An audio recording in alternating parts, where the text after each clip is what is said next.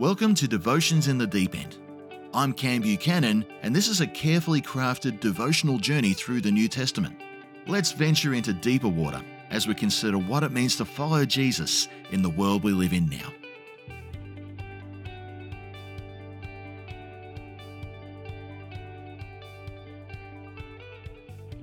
Welcome back to Devotions in the Deep End.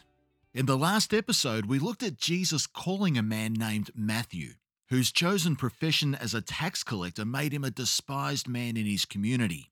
And yet, Jesus chose him and offered the same call to him as all the other disciples, the call to follow him. We read that Matthew accepts that call, and next thing we know, he's putting on a banquet for Jesus in response. This banquet then basically gets ambushed by another group of people, Pharisees coming to gatecrash a gathering where Jesus is. This backfires on them big time because Jesus is able to show them they were lacking in a major virtue and their religious expression was failing as a result. They were missing the trait of mercy. But this conversation isn't over just yet, and Jesus has a few more things to show these guys before the banquet is over. Let me read this time from Luke chapter 5, verses 33 to 39. They said, that is the Pharisees, they said to him, John's disciples often fast and pray, and so do the disciples of the Pharisees. But yours go on eating and drinking. Jesus answered, Can you make the friends of the bridegroom fast while he is with them? But the time will come when the bridegroom will be taken from them. In those days they will fast. He told them this parable. No one tears a piece out of a new garment to patch an old one. If they do, they will have torn the new garment, and the patch from the new will not match the old. And people do not pour new wine into old wineskins. If they do, the new wine will burst the skins, the wine will run out, and the wineskins will be ruined. No, new wine must be poured into new wineskins. And none of you, after drinking old wine, wants the new, for you say the old is better. Fasting was a very much accepted form of religious devotion in ancient Hebrew culture. It was prescribed as part of their festivals in some settings, such as the Jewish Day of Atonement. In other places, it was spoken of in the context of a repentant people casting off outer pleasures in order to get right with God.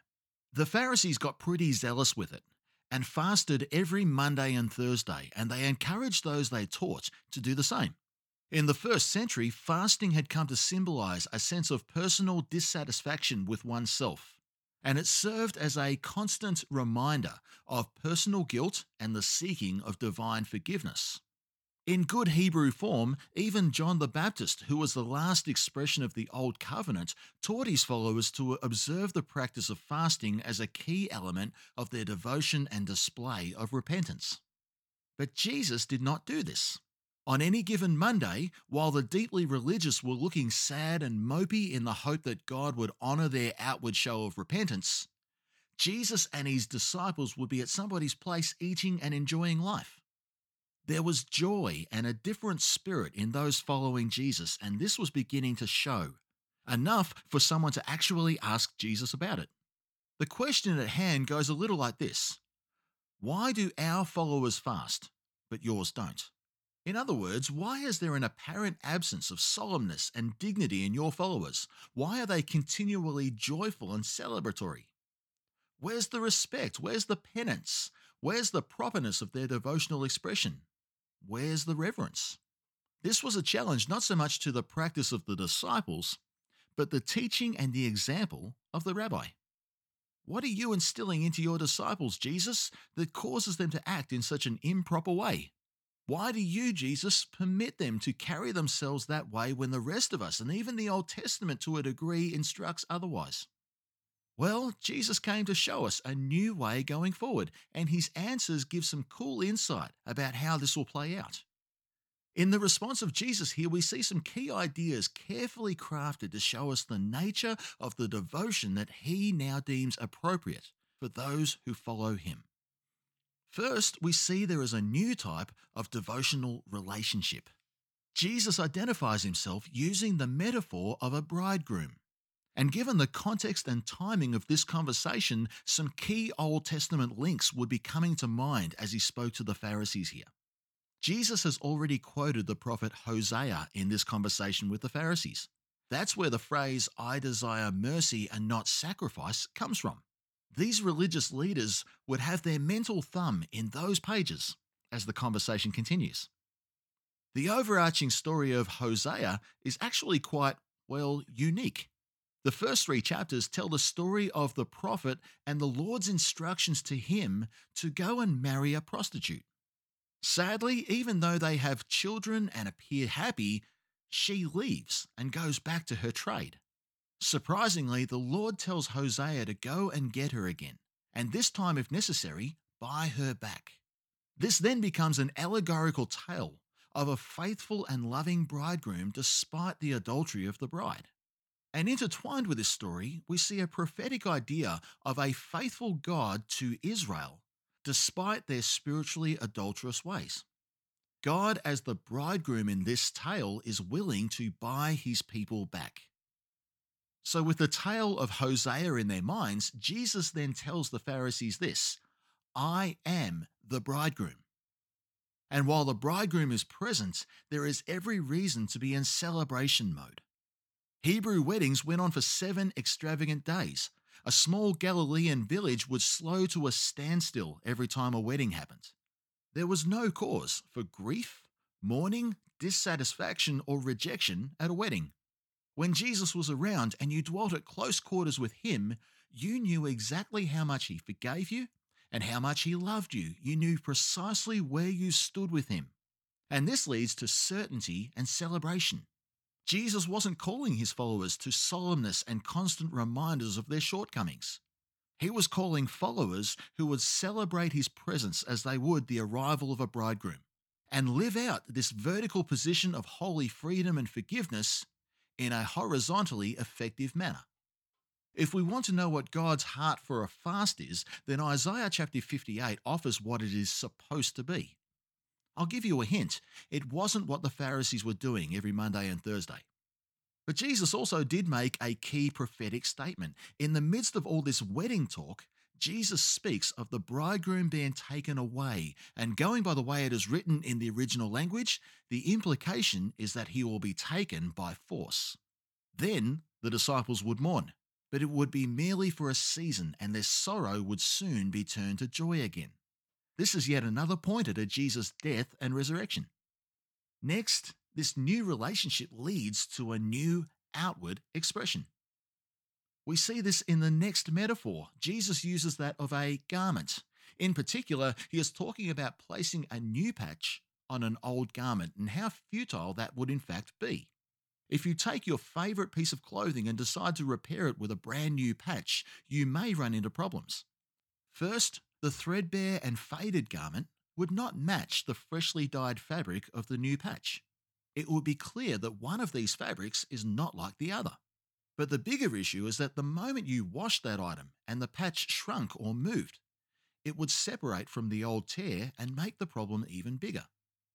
Here's where Jesus was going with this idea. The Old Testament law, in the way it was practiced, actually had a perfect, divine, appointed lifespan. It was designed to carry the people of God until the arrival of the Messiah, where it would be completely fulfilled at the cross. It would not be nullified by any means, but all would be made clear and complete because of the work of Christ. And from there, the Old Testament was intended to be read by Christians through the lens of what Jesus did. At the time of Jesus' arrival, the law had become threadbare and was showing signs of tearing. It had been misused and muddied over the generations since Moses. And while the letter of the law had had a recent resurgence with the Pharisees driving this along, the spirit of the law had well and truly been lost. And Jesus wasn't coming to merely patch it up. He was coming with a whole new garment. The sacrifices and the drawn-out procedures of devotion and faith, the fasts, the washing ceremonies, the distinction of clean and unclean, even the earthly symbols of the faith, such as the temple, these would be done away with. And a new garment of grace, joy, truth, and mercy. A garment that Isaiah 61 verse 10 calls a robe of righteousness. This will be given through Jesus to a new generation of followers. And finally, this new devotional relationship required the right container, a right heart. We see this as Jesus presents the parable of a new wineskin. Wine was used as an analogy for joy and for life in the Bible often. That's the idea in play when Jesus turned water into wine in John's Gospel. In that place, the lifeless, watered down system of ceremony was metaphorically replaced with a wine of life. And that miracle occurred at a wedding. Jesus, the promised bridegroom, revealed his glory first by restoring joy at a wedding. The Christian communion setting uses wine to represent the blood or the life force of Christ himself. So Jesus is teaching a parable here with two key elements: a substance synonymous with life and joy, and a container to adequately hold it, the wineskin of our hearts. The Hebrews were very good winemakers. They knew their craft well, and Jesus spoke into that major agricultural stream quite a lot in his parables. A wineskin was the actual skin of an animal, and the bigger the animal, the greater the literage of the skin. One of the more common skins used for practicality was that of goats. They would carefully stitch these together and line them with honey or pitch to make them watertight. When you had an older and more settled wine, you kept that in older skins, but new wine or recently pressed product needed a new skin with some flexibility in it. During fermentation, the sugar of the grapes ate into the yeast that the fermentation generated, and the result was a lot of carbon dioxide gas, which expanded the container that contained the wine. An older skin would be too inflexible and would rupture, and the award-winning product inside would be lost. Using this parable, Jesus is saying the Pharisees had become inflexible, and the old wine of the Mosaic law seemed a much more palatable drop to them. But the people at Matthew's table had had about enough of the burden of the Pharisees. They were ready to bring the wineskins of their hearts to the celebration, and they were ready to be filled with this new wine that Jesus spoke of. And the amazing thing about new wine is that it has an unsettling nature. In the natural, a skin would need to be vented to stop it bursting. And this would be the same in what Jesus brings. Even the most robust heart would need to vent in a good way. The effects of this new wine, the life and the joy of the era of grace, would by necessity be released from its new container, and this would have an effect everywhere. Just look at what we saw a few episodes back. Jesus healed a bunch of people and then told them to say nothing about it. How well did that go? New wine in fresh hearts will by its very nature vent out. And if it doesn't, we might even burst. So these are three key elements in this passage. We have a new relationship where the era of the Mosaic law was completed and the new era of grace had begun. We have a new outward expression which is not burdensome, but instead celebratory. It's not confined to the rules and regulations of a law, but expressed in true freedom and joy. And finally, we have a new inward experience where our heart is supernaturally transformed to contain the joy, the grace, and the life that Jesus brings. So let me ask you some devotional questions right now. First, what does your Monday behavior and demeanor tell us about what you believe? On Mondays, the Pharisees fasted and looked terrible. On Mondays, the disciples of Jesus celebrated. How do we see our relationship with Him? Are we carrying ourselves in a constant state of mourning and repentance, or are we carrying ourselves in forgiven confidence and grace-fueled celebration? Next, what garment are you wearing? Is it rules or righteousness? The garment that the Pharisees made the people wear was heavy because it was full of the rules and the regulations of the old covenant, plus some of their own. The law was a constant reminder of the fallibility of man in the sight of a holy God, but it also pointed to the one that would make it all complete and fully atone for man's failure. Many Christians still live this old covenant life, bound in legalism, gauging their faith by the works they do and the rules they keep. We can't, in and of ourselves, attain that level of righteousness, so stop trying. Jesus offers righteousness and credits that to us through our faith in Jesus. In order to accomplish this, Jesus didn't simply tack on the cross to the existing old ways. There was no patch-up job here. Instead, a new way, a new garment, was to be introduced, and we call that the new covenant. This garment would be supernaturally provided, and its qualities would be supernaturally credited or infused into our being. We live in the confidence that we are not clothed in the rules of the old way. We are clothed in the righteousness of God through Jesus. In Isaiah chapter 61, righteousness is a robe. In Ephesians chapter 6, righteousness is a breastplate. In 2 Timothy chapter 4, righteousness is a crown. Are we clothed in righteousness, or are we wearing the threadbare garments of something else instead? And finally, what heart transformation is occurring in our life? Is our heart a new or an old wineskin? The Pharisee way had been reduced to a dry and powerless religion. It had no potency. It was no longer the compelling force it once was. It started with admirable intentions, but now the wine was older and settled. The wineskin didn't have to flex anymore, and as a result, they were being robbed of any desire to vent what was forming and fermenting within. Jesus calls for followers who are willing to offer open, fresh, and flexible hearts. Hearts that are available to receive the bubbling, fermenting joy and life that Jesus provides. Hearts that will allow that joy and life to flourish within. And hearts that will even then not be able to contain it and will need to vent it out to those around them. So we have a new relationship dynamic. We have a new garment to wear and new wine to store within, and where necessary, be able to vent it into the world around us. That's the life Matthew and his dodgy friends were being invited into. So were the Pharisees, if they were open to the invitation as well. So let's end this episode with a word of prayer. Jesus, thank you for this new relationship status that I now have. Help me to live a life of celebration as I consider who I am in you.